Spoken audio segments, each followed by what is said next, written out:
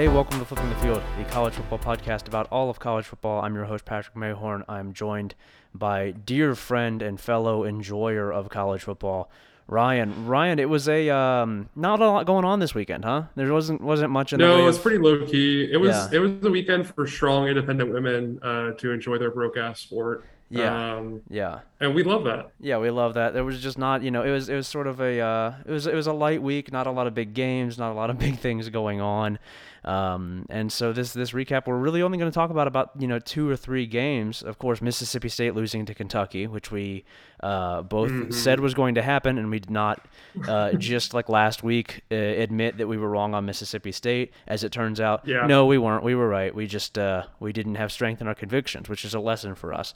And then also, we do that approximately 15 times a year. yeah, we do. We do love to do that, and then also, of course, Old Dominion beating Coastal Carolina, which we were right about Yeah. because I've been saying all season that Coastal Carolina needs to take games more seriously, and they didn't. And that's it. That's all we're going to talk about. Nothing else was And really well, of going course, the on this Toledo week. comeback too. 'Cause Yeah, you did get that Jason Candle autograph after the game, so we're going to yeah. tell your story about how you had to hang out backstage with Jason Candle, how you got the guest list of the Jason Candle show, and Yeah. kind of what happened backstage between you and Jason Candle. Yeah, well, the thing is that he likes to sit. He likes to sit in his. He has like a big reclining massage chair that he likes to really sprawl out in, and he says, "Who wants to blow on this candle?"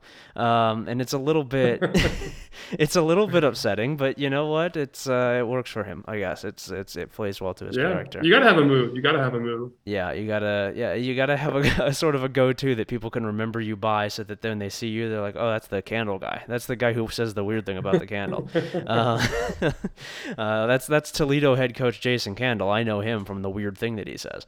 Yeah, so we're gonna talk about this week, but before we do that, we are gonna sell you some things very quickly. Meetatmidfield.com. You know what meetatmidfield.com is. If you have ever listened to this podcast, you know what it is. If you haven't listened to the podcast, hi, welcome to the podcast. Go to meetatmidfield.com and subscribe. Don't sight unseen. I'm not going to tell you anything else. Just go over there and subscribe. It will Yeah. make the podcast better. What are you? Are you broke? Are you Yeah. broke? You can't afford $12 a month? Yeah, what's wrong with you? Come on. It seems like it shouldn't be that hard. It's $12. I think you could probably swing it. So go to meetatmidfield.com and then also go to homefieldapparel.com. And if you use the code MEETATMIDFIELD on your first purchase, you can get 15% off that their order. Lots of very good stuff over there. I believe some new shirts. If not new shirts, there are deals on shirts. There are shirts being thrown around. Folks, we got shirts galore. You really can't get enough of the damn things. I'm always saying I need more shirts, and there's like a website that I can go to where I can get the shirts. It's very helpful for me. hmm Yeah, I'm always buying new shirts because I constantly during every college football weekend I'm rending my shirts apart. I'm getting so anxious Yeah. about games that I'm not even involved in. I have no monetary stakes in.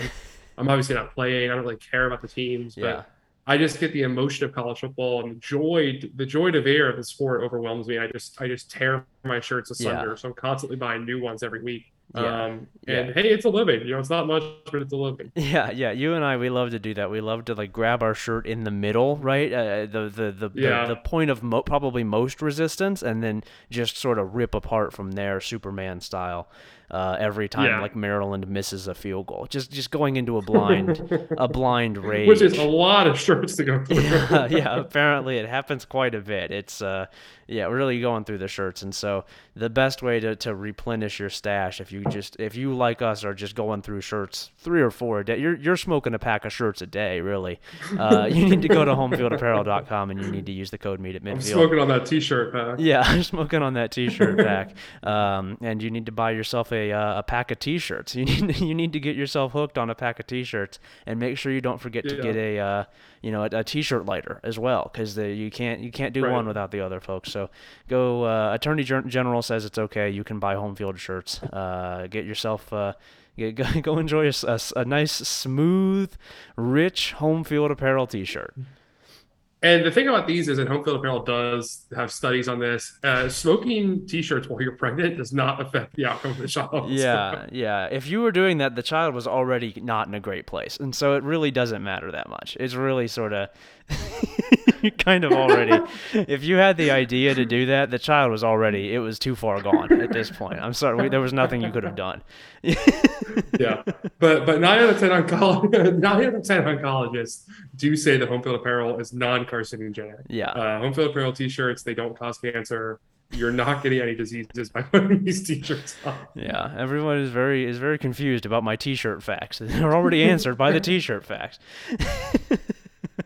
Anyway, right. meet at midfield. Code meet at midfield. Also meetatmidfield.com. Folks, we're meeting at midfield. Getting a little silly on this one. That's the big story of the year is that we are meeting at midfield, and everybody knows that. Thursday. A little bit too silly in this podcast. Let's get serious. Let's get real. Yeah, a little bit. Are we putting the timer on, or are we getting rid of the timer? We don't ever stick to the timer, so I've pretty much just moved on. I've accepted that I don't think we're capable of doing the timer. We're gonna try our best. Baylor 40, West Virginia 43 on Thursday. Dude, I'm sick of these guys. Like BYU and Arkansas, they're the same team to me. They have all done the exact same thing to us this year. NC State as well. Fuck these guys. I'm sick of this shit. This sucks. Yeah, I mean, it's particularly appalling, too, because I think Baylor put up like almost 600 yards of offense in this game. Yeah. It had Blake Shapen's best game of his career to date, and still just blew it because they suck. You know what I mean? Yeah, that's the thing that's especially frustrating is, like, he's good. The guy who they went to at quarterback, like the big risky move that we were all worried about is like, he's good. He looks good. He's playing well. I think that he has been. I mean, he had 342 passing yards in this game, and like, what more do you need him to do? You can't give up 43 points to West Virginia. You just can't. Yeah, they're not even good. I mean, honestly, West Virginia, they are beating. We are one of the top West Virginia haters in the country. Yeah, and they're really kind of beating our allegations specifically. No one else was really talking about them. We were just kind of on an island there and saying how much these guys suck, and they do suck. To clarify, they are bad. Yeah, but maybe not as bad as we thought. I don't know. They're pretty much pissing me off at this point. I feel like we should just ignore them the rest of the season. I have no interest in talking about them. Yeah. Baylor also has drawn my ire for a while. They were going into BYU at Arkansas. We will not talk about them anymore, Kyle, because they pissed us off. We'll see you next year. That's kind of where we're at. Unless they win out and go 9-3, in which case we'll claim them again. Which would be really, of course, that is what they will do now that we have done this. They love to do that. Teams absolutely love to do that. Teams forget our love is not unconditional. Like you have to earn it. Yeah, that's for really anything. We're a bad parent. Yeah, really, we are bad college football parents. Any sort of perceived slight or even just slight disappointment, like, you're gonna have to figure out a way to get home, buddy. I'm not driving you home. I don't want losers in my car. I don't know what to. I've told you this before. You know the rules. No losers in the car. You're gonna have to walk home. Yeah. You should have. I'm sorry. You're gonna have to run the stairs, and then we're gonna arrange for your uncle to pick you up. Yeah. It'll be a few hours, but those stairs aren't going anywhere, so you gotta get to run it. I know how far West Virginia is from Baylor. You should have thought about that before you lost. I don't know what else to tell you. You should have thought about that. Seems like you should have been more motivated. Okay, Michigan, moving into Saturday. Michigan 41, Penn State 17. This was literally exactly what I said was going to happen. This was literally the exact thing that I said was going to happen, which is that Penn State is not good and Michigan is. And that was can we just get this out of the way really quick, though? I mean, really quick, because like I want to point out here, like we all agreed coming to this game that Penn State is not a good football team. We were all on the same page about this, right? Everyone agreed. We all said there was like a pretty mediocre football team that was going to go 10-2 because of the weak schedule. And then it did what like bad teams do against good teams, which is lose by a fair margin and kind of get its ass kicked. Yeah. And then people were talking like it would change their opinion on Michigan. Like, why would that change your opinion? It's exactly what we thought. Like, if you see a mediocre team that's overinflated by a bad schedule playing a team that's pretty good, then why wouldn't you think like what would change about your opinion? I don't understand people who are like, oh my god, like Michigan, like we know they had a great O-line. We know Michigan runs the football 98% of the time. We know their quarterback can't throw downfield. Nothing changed about this team. Like J.J. McCarthy threw for 6 yards an attempt. They just ran the ball at will against a Penn State team that's soft and weak, as all James Franklin teams are. It's the same James Franklin team we've seen for like 10 years in a row. What are we confused about here? I do remember you on the preview show saying that this might not be that. Penn State would cover. Yeah. I thought that because I thought Penn State had a chance to maybe like kind of because here's the thing. Like I still think that Michigan's linebacker play in general, kind of like second level rush defense, is pretty bad. Yeah. But clearly, Penn State's offensive line is miserable again. We didn't get a chance to find out because I think they got past line of scrimmage at like 4 rushes. You know, I think gave up the rushing attack in the second half, and then you're just throwing, Sean Clifford, which good luck. Yeah. Yes, but I do think that there is probably something to be said for like there just aren't going to be that many like really good teams in college football, right? Yeah, obviously. And like Penn State is firmly in the class of like teams that are fine to decent enough that they can win a chunk of games just by being competent, right? And Michigan did not really mess around even a little bit with them, which I think is valuable, especially because like you think about the top teams in the country, but even just in the Big Ten specifically, I right? mean, Michigan was losing at halftime, right? Like let's not kind of get it. Yeah, and then they played the rest of the Or game. no, they And weren't that, losing at halftime. Yeah, I know. Obviously, Michigan pulled away. I'm just saying, like, yeah, I mean, I would say they didn't mess around at all. That's not how I would describe it. I don't. I mean, you get 60 minutes, and I think it came out in the wash. Ultimately, it did not really Yeah, matter how sure. they They did won it. the game very. I'm not trying to dog on Michigan. They No, won the game very convincingly. I'm just saying, like, look, Michigan did to these kind of teams what we expect them to do. Like, this is what other teams this caliber have done all season. Like, it's just like it's what you're supposed to do when you play a team like this. that's the thing that I wanted to ask is have other teams of their caliber done this not necessarily because like they weren't capable, but because they haven't had the chance. Like, has Ohio State done this? Has Ohio State played a team as good as Penn State? I don't think they have. And No, like, they haven't. Fair enough. Yeah, but I mean, that's not. I don't think it's a knock if you haven't played the game, right? Like no, everybody, but I like, do think that like Ohio State played Notre Dame a lot closer than Michigan played Penn State, and that's the same game. sure, Like week one of the that's season, and like, yeah, I know, and but Michigan played like Maryland and Indiana really close too. Like yeah, sometimes teams just no, have a I'm good not. Michigan is not a perfect team. They should not be like number one. They should not be considered like a title favorite. But I do think that at this point we can really only go off of what we have. We are at the point of the season where we can't just be going on what our preseason expectations were or like what we think a team will be or what they could be. Like, yeah, Ohio State's looked really good against a whole bunch of nobodies. Michigan played a competent team and beat the shit out of them. Like Yeah. that's And worth before yeah, that, they were playing. I mean, yeah, it's a new data point, right? It's one yeah, new data point. And like before this, they were playing a bunch of mediocre teams and kind of didn't look that good or kind of like fucking around with them. And I yeah, think like it was a really impressive game. And also like Penn State being the shit out of Auburn was one data point. And like yeah, sometimes a data point is like, Georgia beat the shit out of Oregon and then they kind of like fuck around for a few. Like, you learn different things as the season goes on. It yeah, was an impressive win for Michigan. I think they're a very good football team. I think they're a clearly top 5 football team in the country. But I guess I'm not. I don't think like people acting like this is I guess like a revelation to me is surprising. It's what Michigan should have done yeah, basically. Like yeah. playing a home game against this kind of football team with that matchup. That's what they should have done. Yeah, I think that the two things, and then we'll move on. The two things that I really take from this, one is that just more further really confirmation from last season that like, yeah, Michigan can pretty much just run the ball on anybody who isn't Georgia. I don't think it's really going to be a problem for Michigan to run the ball on anybody. They're really good at it. That offensive line is really good. Blake Corum and Donovan Edwards are really good. I think that we can say Edwards that. had a good game. Yeah. Yeah, I think that we can say that from this. And then on the other side, like, yeah, pretending that Penn State was actually number 10 in the country is very silly and I think done in bad faith. Like, no, obviously these guys were not that good. We've been saying that all year. Yeah. If you watch them play, they're obviously not that good.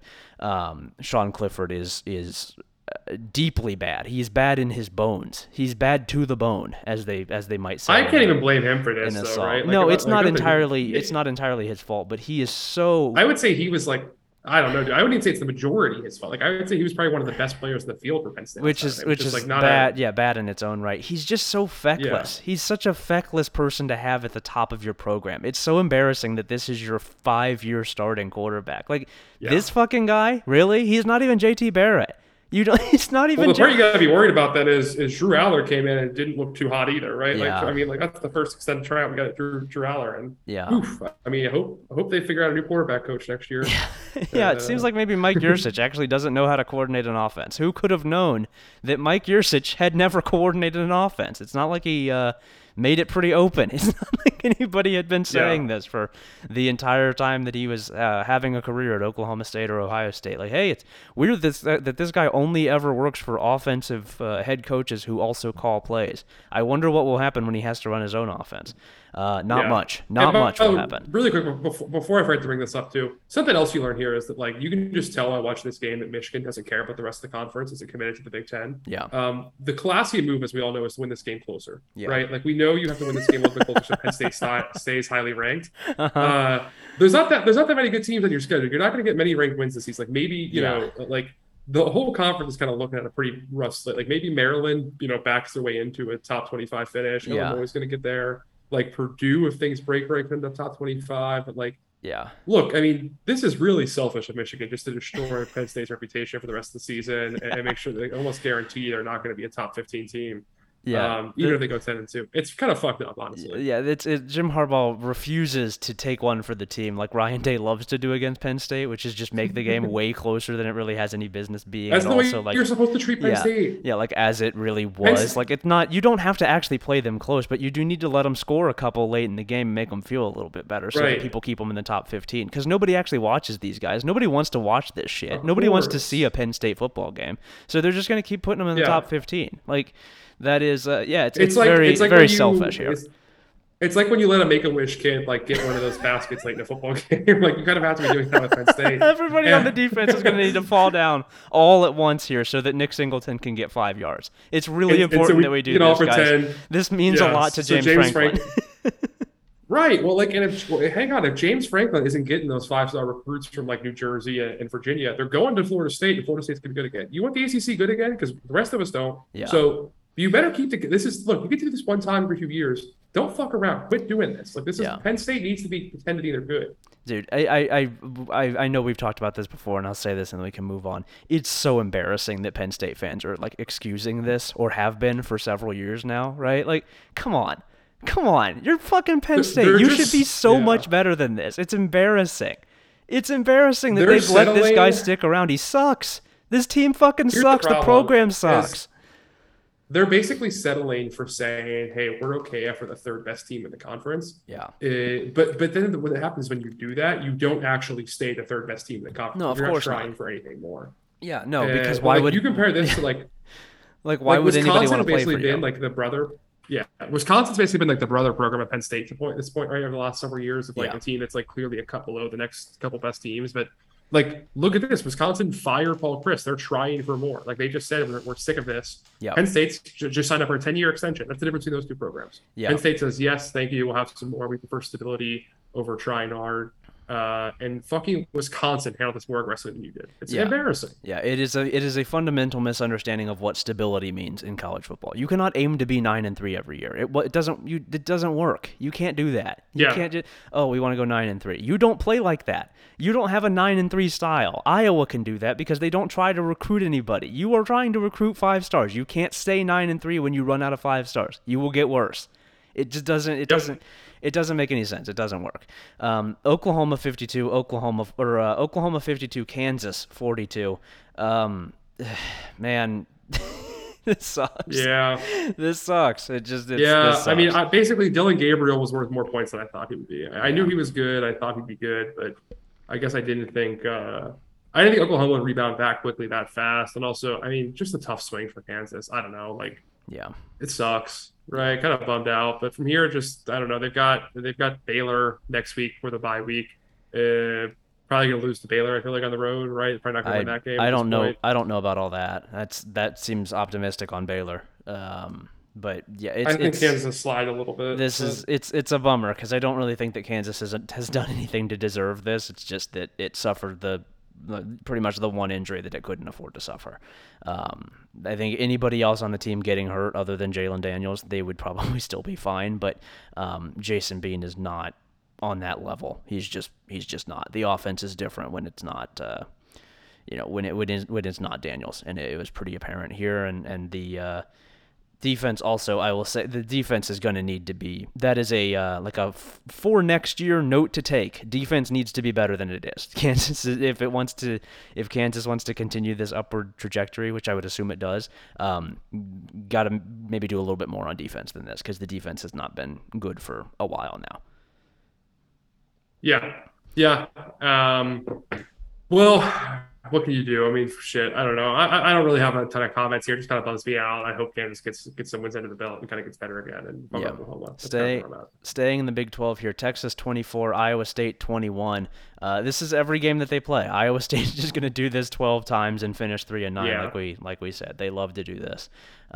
They can't even do the one thing they used to do, right? They can't even get the big upset win anymore. Like, Yeah. they're running out of chances in the schedule, right? Like, It's so funny, dude. They're just like a slightly shittier version of an already kind of shitty team, right? Where it's like, oh wow, their big upset this year is that they beat like the worst Iowa team in several years. It's who's left on the schedule? Bad Oklahoma team at home. That's the one that they'll do, is that they'll go and they'll beat Oklahoma at home, and everybody, oh my god. Oh no, they're gonna come on. TCU's gonna be like be one win away from making a Big 12 championship Yeah. and have a play in for the playoff game, then lose to Iowa State. Yeah. That's the game. Yeah, Iowa State still has Oklahoma at home, Oklahoma State on the road, and then TCU on the road.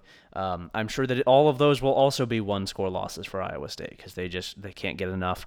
I don't really have a whole lot to say about this beyond that. It's just this is every game that they play. They love to do this. This is It's going to be really funny whenever Nebraska hires him, and they just keep losing one-score games at Nebraska with the new coach. Yeah, they're losing one-score games, but in a very different way, in a much more convincing fashion. Wow, that was a great one-score loss.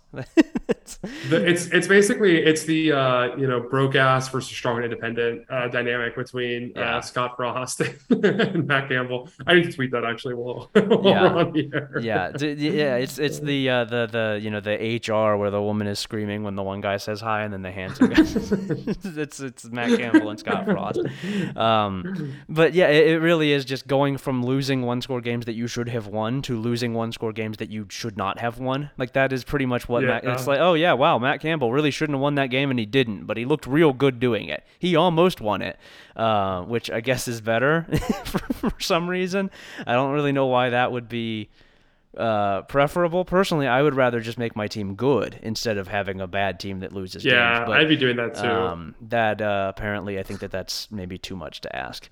Illinois 26, Minnesota 14. Dude, these guys fucking rock. This team kicks ass. They're so good. Oh my god, they're absolute ass kickers, dude. They really do. They really are so cool. Oh my god, what a nasty the football defense is team. Perfect. Yeah, the 15% havoc rate. They forced 3 turnovers, all 3 of them interceptions on 2 on the backup, whose name I'm not even going to try to say, and then 1 on Tanner Morgan, who was dog walked, both of them. The entire Minnesota offense was dog walked. Nothing going on here, save for Mo Ibrahim, who cares? What does it matter? If you can't throw the ball even a little bit, what does it matter? Tommy DeVito plays is perfect Tommy DeVito masterclass, exactly what you want Tommy DeVito to do. Chase Brown carries 40 times for almost 200 yards again. He does that every game. Defense, like you said, he's gone over 135 scrimmage yards in 6 of his 7 games this season. Jesus, he's just a workhorse. He just does it every time. He's gone over 200 twice. Good. It's just what he does. Yeah. Defense is, like you said, just wonderful. just a wonderful, nasty defense. They're allowing less than 9 points a game right now on the season. Yeah. Not to like simplify it to scoring defense, because I know it's not the end all be all of defense, but less than 9 points a game is what they're allowing. Dude, I think that my favorite stat in this game is scrimmage plays. Illinois 85 scrimmage plays, Minnesota 41. They doubled them up plus 3. That is pitiful. Illinois averaged 13 plays per drive.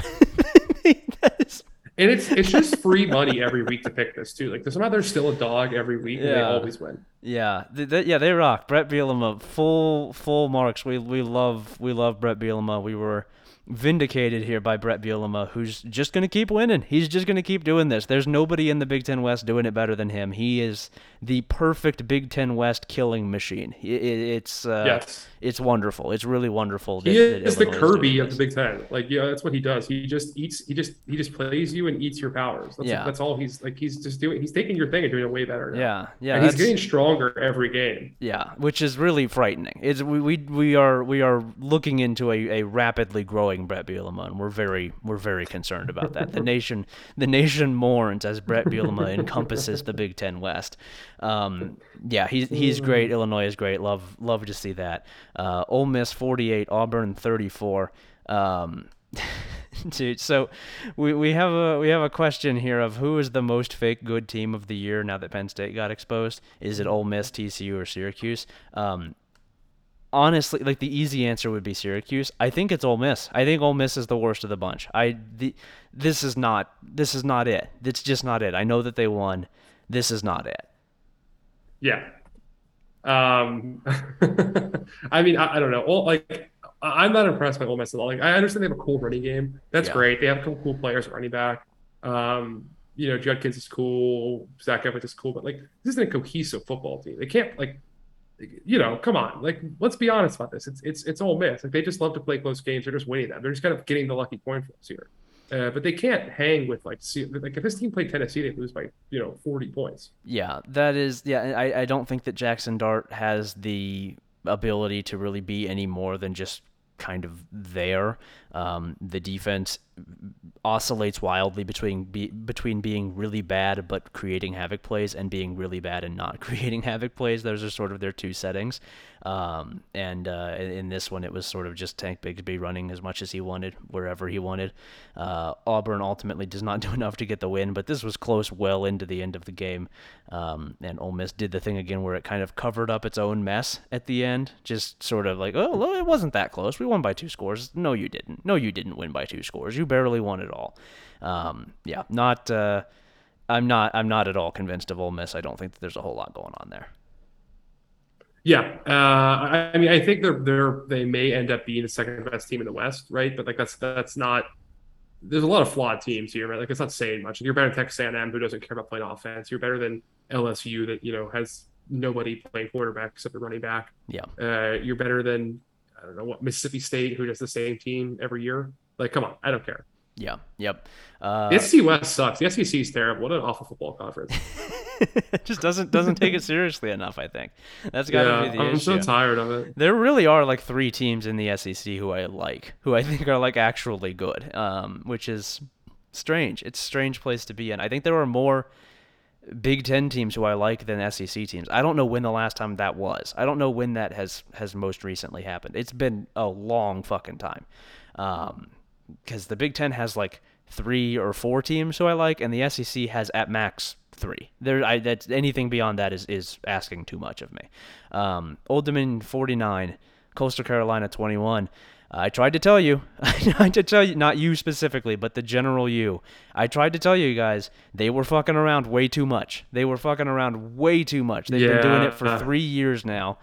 They don't take it seriously. I don't know why. It just seems like they don't take it seriously.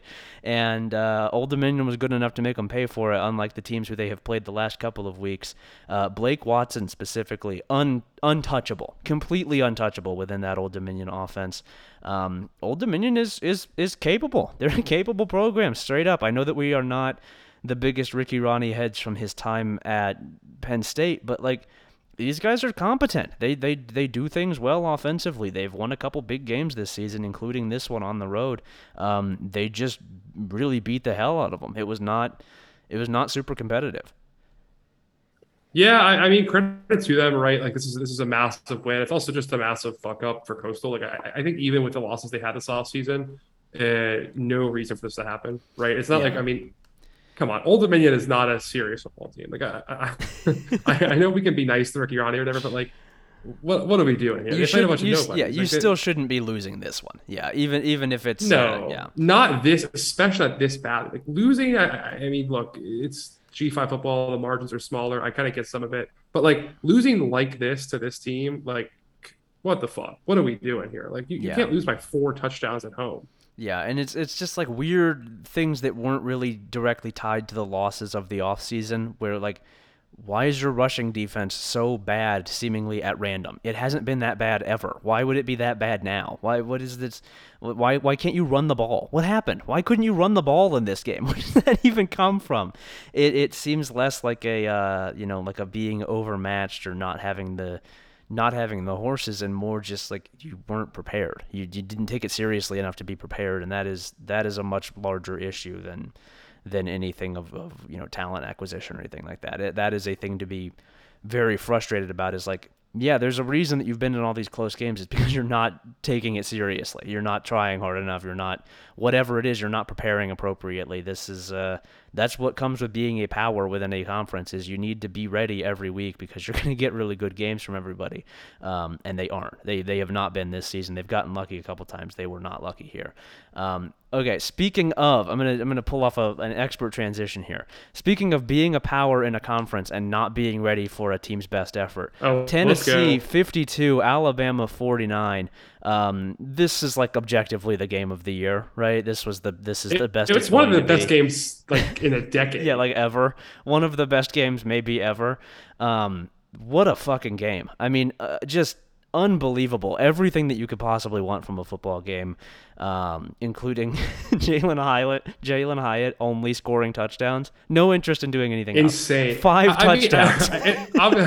Obviously, you can't bitch. Given how the game ended for Tennessee, no one's going to bitch about anything. But like, I was actively tweeting during that game, like, should we give him more targets? Yeah, like it feels like he's just scoring every time. Yeah, can we get him the ball a little bit more? He had 8 targets, 6 catches, 207 yards, and 5 touchdowns. That maybe worth looking into throwing him the ball a little bit more and like maybe a little less of Ramel Keaton. Like, I like Ramel Keaton, but it seemed like Alabama didn't have anybody who was even just like physically capable of being on the field at the same time as Jalen Hyatt.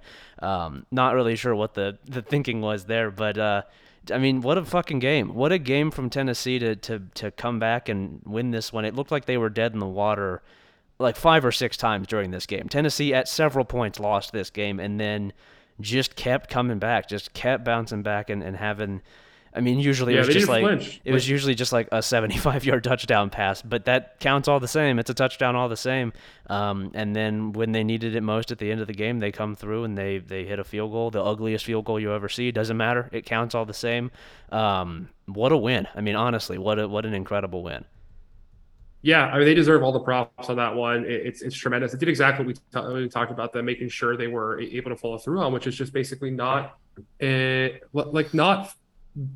Like in the past, they bailed on the game, right? Like they were competitive in the first half last time. They can score with anybody in the country every year while Josh Heupel's there. They clearly proven they can do that with Hendon Hooker. But last year they didn't try to win, and this year like there's many times they went down, had the opportunity to kind of play turtle up or play conservative, and they just kept swinging to go for more.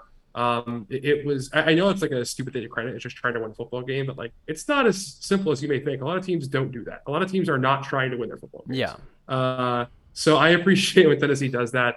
Hendon Hooker got some kind of criticism, I thought, during the game from people. Maybe my timeline's just particularly insane, but he did miss on a couple throws and that were, I think would have put them up earlier, but he was brilliant throughout that game, right? Like nothing he did wrong in that game at all. Obviously the dropped mesh point was not great for a touchdown, but like 5 touchdowns for him, almost 13 yards of attempt, added another 56 yards to the ground, was just playing off his mind. And also credit to the Tennessee offensive line that allowed Bama to basically get zero pressure on the quarterback all night. Will Anderson was a complete no-show. Didn't hear from him at all the whole game. Yeah, that is something that I think will not really be answered for anywhere. I don't think that anybody other than like us is actually going to talk about this. But dude, why doesn't Alabama have a pass rush at all? Why don't they have a pass rush? How is that possible that Alabama can't have a pass rush? They have 2 first-rounders at the defensive ends. What are they doing? Why can't these guys get pressure? What's wrong with them? It's insane. It's like, and I guess the other argument could be, is it like a chicken or egg thing, how bad their secondary is? Like, are they just not getting pressure because teams can throw so quick on them? But I don't think that's it. Like, these are some long developing routes. They weren't getting home. Yeah, there is also, you could, I think in the same breath, you could say like, well, why is their secondary so shitty? It's not like they have bad players back there. It's not like, oh, we just didn't recruit any 5-stars at cornerback. You only have 5. You went out and got Elias Ricks, and he's like your 3rd cornerback. What do you? How did you fuck this up so bad? I don't understand what Alabama has done to make this defense so shitty. How did they do this? I mean, they have Pete Golding as their DC and won't get rid of him. That's the answer. It's like he has been so bad. I don't know what Saban's doing hanging on here at this point in time. Like, it's been. He had off-field issues too, right? Like he had didn't he have an addiction problem? He also like fucked. I'm not gonna agree. I'm not gonna agree with that without knowing for sure. But That is Uh, so that is something you I could know say. he's had off-field issues. I'm just maybe not recalling the exact circumstances, Yeah. but like, yeah, he. You can look it up while I'm talking if you want. I can just keep throwing accusations till I get Yeah, them sure. right. Yeah. Uh, yeah, he's a pedophile. Parody. He did Grand I he mean did Grand Theft Auto. I mean He was accused he of looks hacking. like shit. He really looks awful. He Um was accused of hacking the central banking system of Guatemala. Like there's a lot of shit he was into. Like he was transporting drugs across state lines. Do you have any? I'm not sure where I would find this sort of thing. I got it. Um I'll get it pulled up. Pete Golding was arrested for a DUI in the okay. offseason. All right. He also was heavily rumored to have a relationship with a student last season. Okay. Couple things, and also just generally seems to be a real fuck up all the time. He's just Yeah. not good as a defensive coordinator. First and foremost, he's a bad Yeah, DC. more Like, important than any of that. More important than, slamming his Kia Sorento into the back of a police officer. Like that, you can excuse that if somebody's a really good sideline reporter, but he's also a really bad defensive coordinator, which is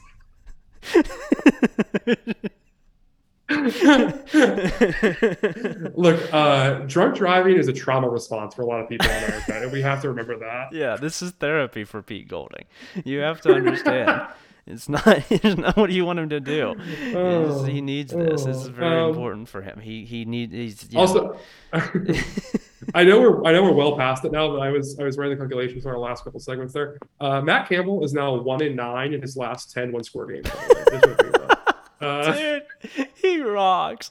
It's so funny to make your name as like a great in-game coach who just cannot fucking coach in-game for shit. No idea what Yeah. he's doing. Completely hopeless out there. Um, Oh man, yeah, we're gonna talk in more uh, detail about Alabama and their whole thing. yeah. But yeah, on the Tennessee side, I mean, this they are just now further setting up for what we have, what we have called the ultimate, the thing that would be the most predictable thing to ever happen to Tennessee, which is ahead of what would be maybe a top two matchup on the road at Georgia, losing to Kentucky at Losing to home. Kentucky. Yep. They are just continuing to inch themselves into that positioning, but like I don't know, that would be just a like an act of God against the against the program really for that to happen because they're really good. They're really They're good. That offense, I don't know what you do. I don't think you can do anything to stop it. It's really good. They were extremely impressive in this game. They were great on third downs. They were great on standard downs. They were great pretty much anytime they had the football. And yeah, like you said, Josh Heupel did not become frightened when when the game got close, which is a major improvement from last season. I'll give him full credit for that. He didn't do the shit that he did that caused them to lose last year. He just stayed out of his way. He stayed out of the team's way. He was not afraid of the moment, and he understood that when you're trying to win a game like this as not Alabama, when you are not Alabama in an Alabama contest as a college football program, you cannot be acting scared. You cannot be playing conservatively. There's no such thing as beating Alabama right. with a conservative game plan. It doesn't happen. You can't do You that. can't be taking the points. Yeah, you have to Yeah. be trying to pressure Yeah, advantage every time there's you no see it. And like playing for clearly field they, position in this kind of game, and he didn't. He knew that he couldn't do that, and he didn't, and that is why they won. Absolutely, that is why they won, and credit to him for seeing what went wrong last year and fixing it. yeah. Also, kind of amusing to me, by the way, that like the only guy who looked like an NFL player in Alabama's roster this game was Jameer Gibbs, who's from Georgia Tech. Yeah, yeah. Uh, I mean Bryce Young too, obviously. Besides Bryce Young. Yeah, Uh, we're I gonna mean, have just a. to Go ahead. No, yeah, we're gonna get into it more. You'll be issuing your apology to Josh Heupel whenever we for all the things you said about him for several years running. If anything, Uh, the most that I will be doing is that I will be issuing an apology to the AAC, which is much better at handling this offense than the SEC is, which is very funny. Very funny that the SEC can't figure out what to do about like wide splits. It has completely destabilized their economy because wide receivers are further out wide than they usually are. It's it. That's all you had to do this whole time. Just like move your wide receivers a little further outside. It's cool. It's cool that no one in the SEC has ever watched AAC football before. They had no idea what was coming. Also, I know you were covering a game during this game, so I know you went and rewatched. I wasn't sure if you caught this part on the broadcast. It's really funny that clearly Josh Heupel, and I forget their line coach's name. I want to say it's Eric something.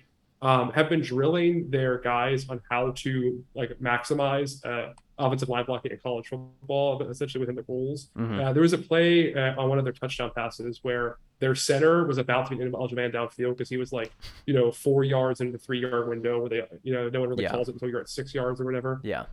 And he like stopped and like took 2 steps backwards and found someone else to hit instead of advancing. Just very funny. Like you could almost see the light turning up out of his brain. We kind of realize what was happening there. Yeah. But like I think what's cool about Heupel is like it's very funny this at Tennessee of all programs, but he's recognized they have a talent deficit to the top teams in the conference, and it's Yeah. just like trying to play the numbers all the time. Yeah. Which is very, very funny Yeah, to have to do in Tennessee. It is very endearing that this is like this is a supremely likable Tennessee team in a way that I don't think any Tennessee team that has been good could ever be, right?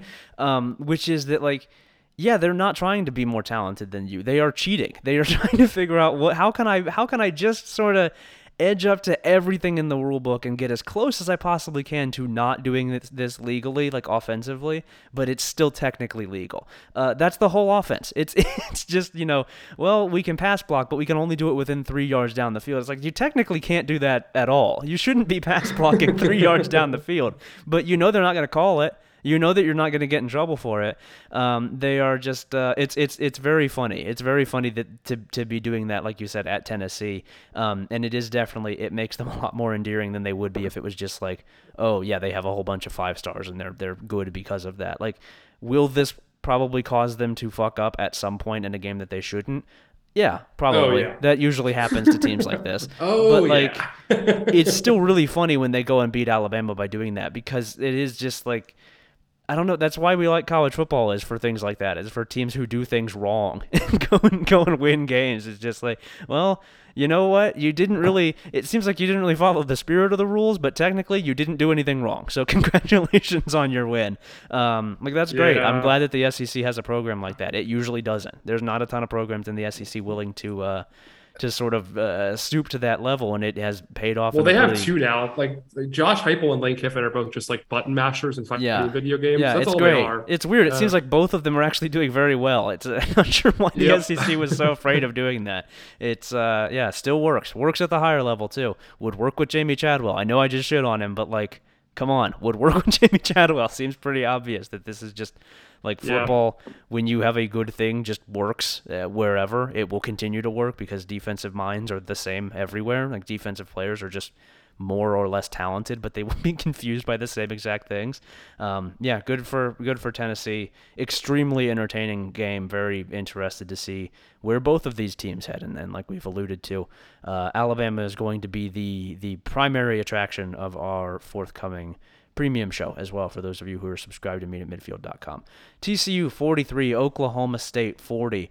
It's really, somebody needs to do something about the pact with Lucifer that Sonny Dykes has made, because I'm so tired. Something bad is going to happen. Evil. Yeah, something bad is going to happen here. He will not be getting out without having to pay the piper, and I don't know what that's going to look like, but it's going to be bad. It's going to be very frightening when that does come, when hell does reach Earth and seek to reclaim Sonny Dykes' soul. They just keep doing it. They can't keep getting away with this, and yet they do. They just keep getting away with it. They do it constantly. It's their favorite thing to do. I'm tired of them, dude. Like I don't know. Like, I know we talk about the fake good team competition. TCU is like really high up there. What's annoying though is like they were actually bad into the season, and now they kind of seem to have like they have Quentin Johnston on the football team. Like they're like starting to throw it to him more often. Kendra Miller is starting to move the ball a little bit. Like, it's like there are some things happening. But it's like it's like one of those rockets, like where they get to a certain level and then like a whole bunch of the heavy shit falls off so that it can get to the rest of way to space. Like, a whole bunch of the heavy shit in their offense fell off 2 weeks ago when they remembered that they have Quentin Johnston, and now they can be actually good instead of just false good. So like, bizarre. He is so nasty. He's so good, and it's really strange that they just like. I guess they just didn't need him for the first 5 weeks of the season or whatever. 8 catches, one of the most 180 bizarre yards things I've and a ever seen. touchdown here. He's great. I don't know if he was in the He's doghouse or what. Yeah, he's already at 500 yards in the season. In like 2 games. Doing very well. Yeah, in like 2 also, games. Yeah, only has 2 touchdowns too. Yeah, worth noting. Very strange. Anyway, I don't know. Like, Oklahoma State just blew it, right? They allowed 14 unanswered fourth quarter points to to TCU to tie it up, and then in overtime they obviously blew it. They lost. They had several substantial leads in this game. It just came down to folding. Oklahoma State just folded in this game, right? Like they were up, Yeah. what was it, 30-16 at the end of the fourth quarter with 9 minutes left in the game. They were up 30-16. Ended up losing pretty 340. What can you say? Like it's just on them. Yeah, you can't be It's you very can't be annoying. doing this. Yeah. Yeah. Well, whatever. TCU will eventually find a way to lose. This team is not going to go undefeated. Like I've never been more confident in my life that the team is not going to finish undefeated. I know they have a pretty weak schedule left. Like they go at WVU versus Texas Tech, at Texas, at Baylor versus Iowa State. They're going to lose 2 of those games. Yeah, they also have, is this right? Yeah, they also have Kansas State at home this weekend. Oh, sorry, I missed that. Yeah, Yeah, which Cool. could be interesting as well. But yeah, I mean, I guess good for them on being 6-0. They haven't lost. That's the best that you could do. But like Jesus Christ, man, it's really hard to believe that they can keep this up. This feels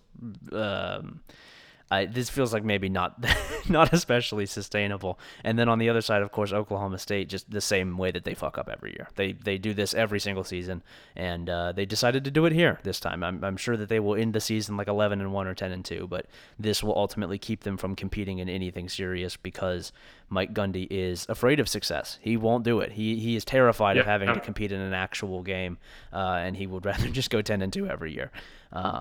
Cool. Good for him. I'm glad that they're doing that. It seems like it's working really well. Syracuse 24, NC State 9. NC State without Devin Leary. Nothing going on. Absolutely nothing going on.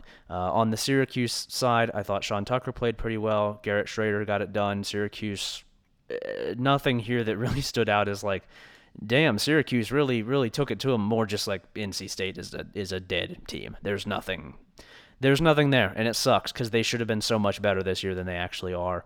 I really don't think that our preseason read on these guys was wrong. They've just fucked it up. They've just fucked it up extremely badly. Like this roster is talented. They've just wasted it. They've just completely wasted it. It's a profoundly cursed program. Something else to say. It is a program in its bones that it does not want to win, cannot win, is incapable of doing so. Like losing Devin Leary for the season after you already kind of had struggled and not getting him any receivers. You had a whole offseason to like, there's a million guys in the portal who are impact players at receiver. Just like nothing going on there at all. Yeah. It makes me sick. I hate it. It makes me miserable. I am discarding them. I will not be until they actually go like 11-1 or something or win 10 games in a season. I will be ignoring them. I don't want to talk with them ever again. Okay. I have no interest in ever discussing this program in the future. No need to. We don't. There's no point. I'm sure that we'll adhere to that closely. Syracuse gets Clemson next week, right? Yeah. Well, yeah, it's going to be a battle of the undefeateds. We'll see how long this lasts. I mean, I don't know. Syracuse loves beating Clemson. It's like their favorite thing to do. It would be so funny if Syracuse won that game. That would be such a funny way for the Clemson thing to come to an end, is if fucking undefeated Syracuse just houses them. They won't. I mean, and I'm laughing because I know that they won't, but like, God, it would be so funny. Oh, man. Yeah, I mean because they had the 2 years in a row, or sorry, they upset them in 2017. Yeah, almost did it in 2018. Almost did it last year. It's been like 3 times the last 6 games they played each other where it's been a very competitive football game. Yeah, who knows? I mean, Hughes is going to lose that ball game, but Garrett Schrader has been really impressive. Robert Nye's really impressive as OC. Sean Tucker obviously rules, as we all know. Yeah. Yeah, I don't know. Good on Syracuse. I hope they're having a great season. Happy for Dino.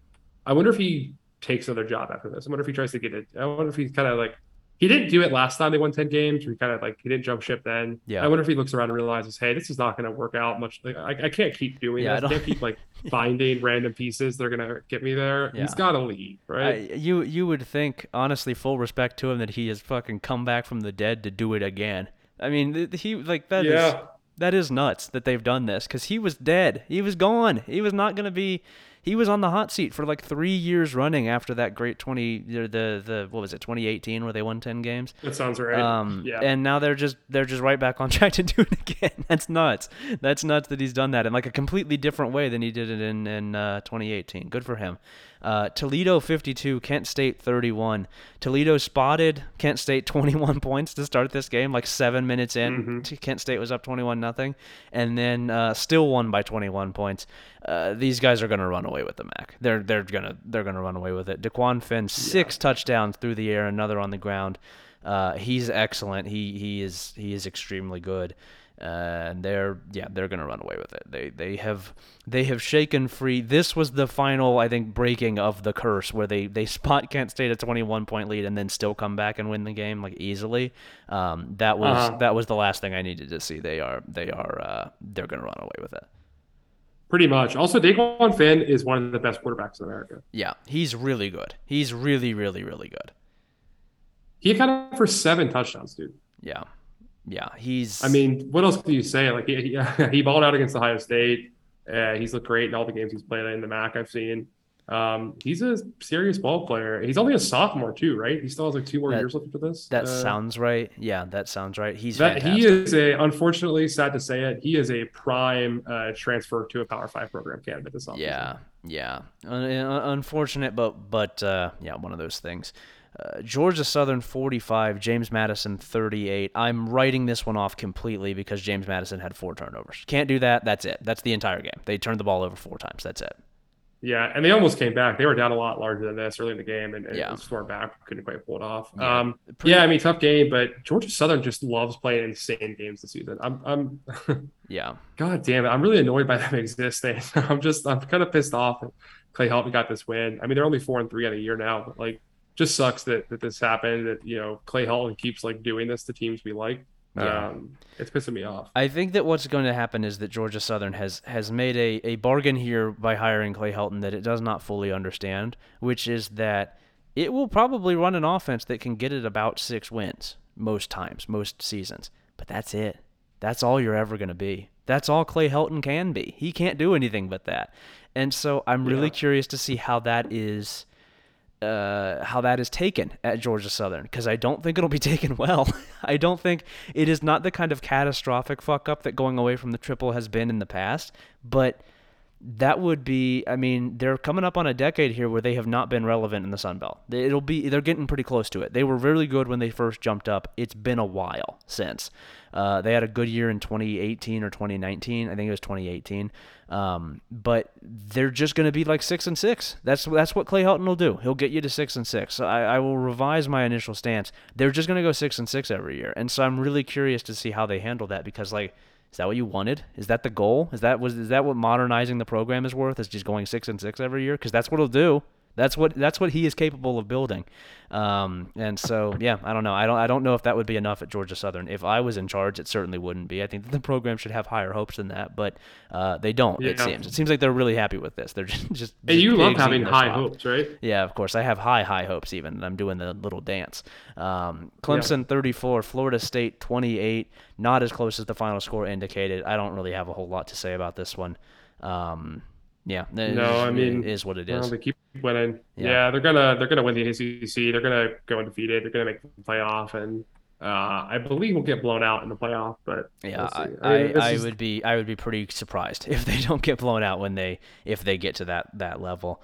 They're going to, right? Who's going to beat them? I mean, like, North Carolina is not going to beat them in the championship, so nothing else left on the schedule, right? It's just kind of. I remain holding out hope for Syracuse. Everybody's very excited about Syracuse, the latest in the long line of teams who will try and not successfully beat Clemson, despite being absolutely capable. It would be very, very funny if Notre Dame beat them. That would be very funny. You're right. That would be tremendously funny. It's going to be that is going to be a very annoying race, which is the race between Ohio State and Georgia to get the number 1 seed so that they get to play Clemson. Like that is going to be the most annoying storyline of the back half of the season, is just which team gets to be number 1 so that they can sacrifice fucking Clemson. Well, the worst part is like if it seems inevitable at this point we're going to get to, not to do playoff talk this early in the year. Sorry, I know you hate it, but if we get 2 SEC teams in the playoff, which feels almost inevitable unless like UCLA wins out, or TCU, which come on. not Come going on. to happen. Yeah. Uh, then like they're just going to prevent a rematch. The ones that won't even matter. I don't know. It's going to suck. The whole thing's going to suck. Yeah. It's whatever. I don't care. I just want to see Ohio State win the national championship. That's all. As always, that's the agenda of this podcast. Patrick is a huge Buckeyes fan. That's all we're Uh-huh. looking for. Uh-huh. But Uh, I don't know. I don't. I'm not going to get myself worked up over it. I already do that in my own time. yeah. Mississippi State 17, Kentucky 27. Dude. As we alluded to, Mississippi State just immediately shit its pants Jesus Christ. after we complimented them. Will Levis was back in this game. This is kind of the first time we've actually seen Kentucky at full strength the whole year on offense. At least Yeah. having Will Levis back, having Chris Rodriguez back. Chris Rodriguez was awesome. He had almost 200 yards, 6.5 yards a carry. The passing offense is just kind of the usual Will Levis thing. Yeah. Not really interested in that sort of issue. I don't know. Like there was just nothing happening for Mississippi State. Kentucky defended the way you're supposed to, which just keeping everything short, not getting tired of playing Dick and Doug football and just letting them do that to themselves. Yeah. And it worked. They just like kind of Mississippi State punched themselves out. Yeah. Yeah, mark my words here. I will not ever on this podcast take seriously a Mike Leach Mississippi State team again. I'm not going to do it. I just no. We're issuing a lot of fatwas in this game. They are not. They are not serious. Podcast. They constitutionally they are not serious. It's just I'm done with them. I'm sick of this shit. They do it every year. I'm sick of this shit. No more. Enough. I don't care that they go 8-4. They ran for like 4 yards in this game. No more. I'm done with them. Stanford 16, Notre Dame 14. Boy, these guys suck. Boy, these guys suck really bad, don't they? Jesus Christ. That is terrible. Yeah. What a horrible, one of the worst losses of the season. This is awful. Dude, are we still in agreement the worst loss of the season is Kentucky losing at home to South Carolina? Is that the worst one? Is it Illinois losing to Indiana? Illinois like losing to an actual good team. I think Illinois losing to Indiana has to be up there, but this is really bad too. Like I know Notre Dame is not a good team, but Jesus Christ. You just This is, and like the funny thing is, like the running game was actually pretty much working for Notre Dame, and it wasn't like Stanford was doing anything. Like they, like nothing was looking good for Stanford here. Drew Pine was just horrendous, just one of the worst players in America. He's one of the worst quarterbacks in the power program we've seen in, I don't know, a long time. I don't know who's the last quarterback this shitty at a program this big. Oh man, it's been I mean, it was probably at Notre Dame. I'm sure that Notre Dame loves to have really bad quarterbacks. Yeah. He's the latest in a long line. Yeah, it is. It's bad. It's very bleak. If you put Sean Clifford on this team, they're winning 10 games. Yeah, I mean they're the same team as Penn State. It's just with a slightly shittier quarterback. It's just a moderately shittier quarterback. I'd say calling him slightly shittier is an insult to Sean Clifford, who does not need. That's correct. That is correct. I love to do that. I'm constantly insulting Sean Clifford. That's the goal. I can't get enough. Someone's got to do it. Sean Clifford. It ain't much, but it's honest work. Somebody has to hold that young man accountable for his numerous actions, and I will take the charge. Yeah, no, these guys stink. These guys are not good. Really on either side. Anybody who watched this game, as we established on the watch list, will not be saved from the wrath of really any sort of wrathful deity who will abscond upon the earth. You will not be saved. You have committed yourself to eternal damnation by watching this football game. Shouldn't have done it. Shouldn't have done that. That was a bad decision on your part. Washington 49, Arizona 39. Just wanted to mention this one because Washington, I think pretty much every single play that Washington ran in this game was successful. Just about everything that Washington even thought about doing worked offensively. And then Arizona wasn't horribly far behind. This was one of those name your score games, and that's always fun. At least always enjoy that. Michael Penix Jr. 36 of 44 for 518 and 4 touchdowns. Good get right game. If you're looking for a get right game in the Pac-12, Arizona's got exactly what you need because they're good enough that you will feel good about it coming out of the game, but they are not good enough to actually beat you. They will not be doing that. You can just you can try out some fun new things on offense and then just see what works and what doesn't and move on from there. Yeah, I think we've seen the last of the Arizona victories for the season. I think we've seen about enough of that. I mean, they have USC, Utah, UCLA, Wazoo, and Arizona State the rest of the way. Yeah, I think we've about wrapped this up. Maybe Arizona State, but I think this is about it's a 3-9 football team wrapped up and finished. Let's better than we thought. Still bad. Yeah, let's maybe call it a day here here at Arizona. I don't know that we need to see anymore. I'm good. I think I've had enough. Staying in the Pac-12. Ryan, we did it. Ladies and gentlemen, we got him. Utah 43, USC 42. Utah with the 2-point conversion to win it. Kyle Whittingham pulling out his balls on the sidelines and just pointing at Lincoln Riley. This rocks. This shit rocked. This was excellent. Yeah, Cam Rising was incredible. Yeah. Right. I mean, he was absolutely brilliant this game. Accounted for, I think, almost 500 total yards and 5 touchdowns. And honestly, I know you like to hate on him. Caleb Williams was great too. Caleb Williams had 5 touchdowns himself and 420 some yards. He was really good. I'm gonna say that Caleb Williams had a very good first half. Caleb Williams was really good until Utah saw him, and then at that point, he was no longer good. The second half from Caleb Williams was not a particularly inspiring experience, I would say. I don't know. I don't think you can. I mean, like the way he was. Utah defense is flawed, as we talked about, and I don't think a good run defense, but is an overall more than above average defense. Yeah. And he moved the ball on them all night, including in the second half still. I know they kind of slowed down in the second half, but this team was in it the whole night.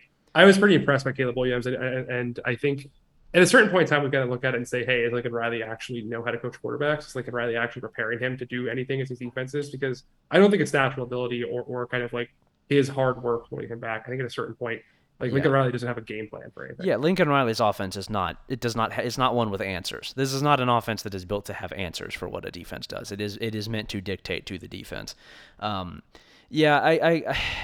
The thing is, like, Caleb Williams has been so shitty for the last month and has only gotten wins, and so now that he played fairly well in a loss, I do still need to run up the score. Like, that he has deserved this for a month now, that he finally showed up. Like, good, great, congratulations, you showed up, and you still fucking lost. What do you learn? What did you learn? You shouldn't try. You should never try. If you're Caleb Williams, just keep putting up 17 of 31 for, $175 and 2 touchdowns against Arizona State and like the shittiest offensive performance you've ever seen while still scoring 42 points. That's much better than this. You lost this game. I suppose that means that you shouldn't try. Also worth pointing out, by the way, really funny that Utah is winning these games in like the opposite way of every Utah team that's ever existed. Just like not being good in the trenches at all, like not really having a rushing attack, not really being able to stop the run, but just still winning the games. Yeah, I do like they are airing it out. They're moving the ball through the air. Cam Rising was great in this game, but they are still doing it with a little bit of a Utah flair, which is that Dalton Kincaid had 16 catches on 16 targets for 234 yards. Unreal. These USC linebackers were in hell, dude. Just nothing happened. Oh my God, you cannot be doing that. They did not sack Cam Rising a single time all night. Yeah. Man, it's USC's defense is dire. It is not in a good place. Not to be a box score bandit here, but 0 sacks, 1 TFL, 1 pass defended. Just not impacting the football at all. Just not even there. Not even involved in defending the passing game. Did not participate. Just like kind of pushing guys out of bounds sometimes. That's kind of all they were accounting for. Just nothing happening. Dude, there's a couple in here in the stat sheet that I really like, which is one of them, Utah passing success rate 58%, Utah passing down success rate 55%, Utah late down success rate 65%. Like it just did whatever they wanted. You just got absolutely destroyed through the air by fucking Utah. Utah took anything that it wanted through the air on you. Alex Grinch is like, they're still going to mention him for jobs. They're still going to say that Alex Grinch is a head coaching candidate at Arizona State or Colorado or wherever. He is a criminal. This has to be one of the worst defensive coordinators of all time. Nobody has ever done it this fucking badly with as much talent as they have. Like, I know that they don't have a ton of depth, but Jesus Christ, they weren't even there. They weren't even on the fucking field. As we talked about too, he's not even like a charismatic guy. There's nothing about him that's good. He's not like a good personality. He's not a good recruiter. He's not a good position coach. He's not a good coordinator. Like, he doesn't do any part of the job well. He just seems to like have friends that are head coaches. That's his whole. That's his whole thing. He's just an entourage guy. Yeah. He's the turtle of college football. It's really. I mean, personally, if I was Alex Grinch, I'd go home and I'd take a 45. I'd put it in my mouth. North Carolina 38, Duke 35. Duke absolutely blows it. It was a great opportunity for the Hank Hill I'm about to bust narrative buster of the week, and they blew it. They had this game, and they could not convert in the final minutes. North Carolina goes down and wins it. Not a We ton to we are say. gonna have to get one of these Hank Hill narrative buster. I'm about the bust of the weeks We've had a correct sometime. Yeah, I mean, they've I think hit. we're like 1-7. No, they're like I think they're 2-2. I've only done 4 of them. The first two hit, and the last two were close but did not hit. I Um, think you're great on a curve. Yeah, I don't know. We'll see. Yeah, I mean, we got to point out here, like at a certain point, Drake May is just fantastic. I know we know the Phil Longo curse is coming for him next year, but yeah, this year he's really fun to watch. He's really, really good. He had 450 total yards of offense, 3 touchdowns. Every time he touches the football, something's happening. Like he is their whole offense. There's nothing else happening outside of him. yeah. He That's ran it. ran 15 times for 122 yards. Now he did fumble twice, but that's beside the point. Um, Yeah. Yeah, he's excellent. It is unfortunate that he's going to be made to do the Phil Longo saw challenge, where he has to sacrifice one crucial part of his game so that he can continue to exist within the offense. And it will be exciting to see which part of his game he decides to part with. When he shows up next season, he just has like 8 fingers. What happened to 2 of your fingers? Where did your fingers go? Why don't you have those anymore? And there's no further explanation on it. Yeah. Anyway, Oregon State 24, Washington State 10. I have literally. I don't have a single thought on this game. Good for Oregon State doing it. I with a mean, I don't backup know. quarterback. Oregon Stay quietly 5-2, I guess, is the note here. Yeah, did it with a backup quarterback. Quietly, Did it without Chance Nolan. Ran the ball pretty well. On the other side, man, Cam Ward. Oh man, that's not a yeah. I mean, that's not come a great on. showing. We That's all not a great showing. people are gonna look at this and say, "Wow, he had 345 yards. Like, what a game for him." Yeah. No, look, this guy he's exactly who we say he is, dude. He is. If you just love watching highlights, like a 90-second highlight of a football game, you think he's the best player in America. Yeah. But if you actually watch him play football, he can't do shit. Yeah. He is one of the least efficient quarterbacks in America. Yeah, which speaking of briefly, I do want to. We don't have this game on the rundown because who cares? But I do want to mention the play that like every Click Farm football Twitter account posted the video of Anthony Richardson's touchdown run against LSU, and they're like calling it like this is one of the greatest runs you'll ever see in college football, and It's just like 7 LSU defenders not trying yeah, to like tackle. I have 2 things about that video that I really like. One of which being it's not that impressive run. He broke like 1 tackle. He broke like 1 tackle and everybody else just missed him. And 2 is the fact that during this entire play, there's this giant score bug at the bottom of the screen that says LSU 42, Florida 21. So he's doing this while they're getting fucking housed.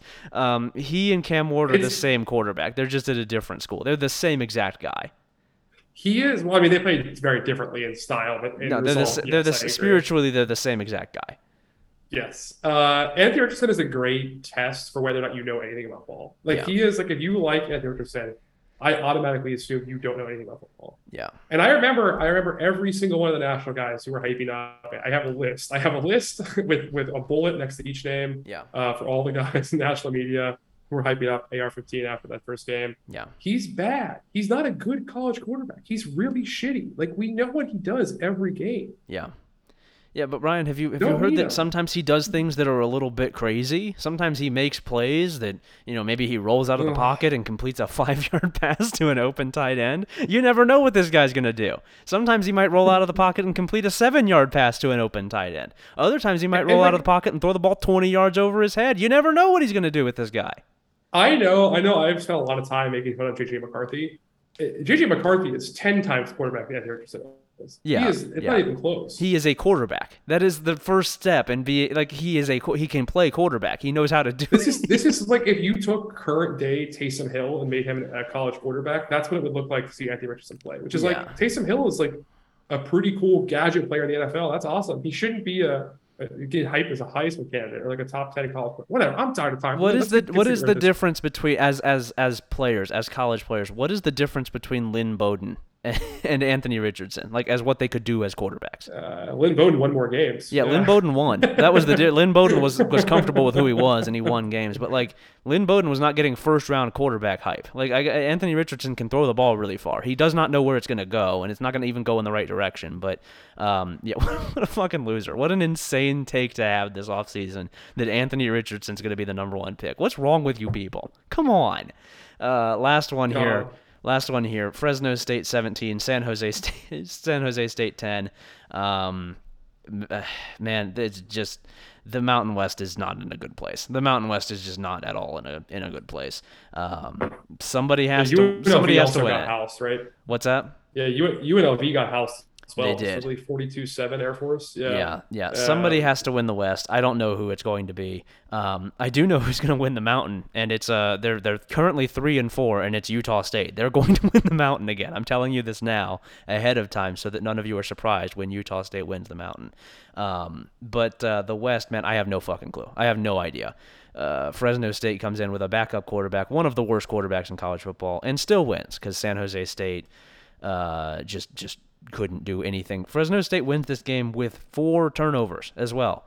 Did not do anything well, turned the ball over 4 times, and still won. I don't understand. Program. Doesn't make any sense. Does not make any sense. I have no thoughts on it. Does not make any sense. I don't understand.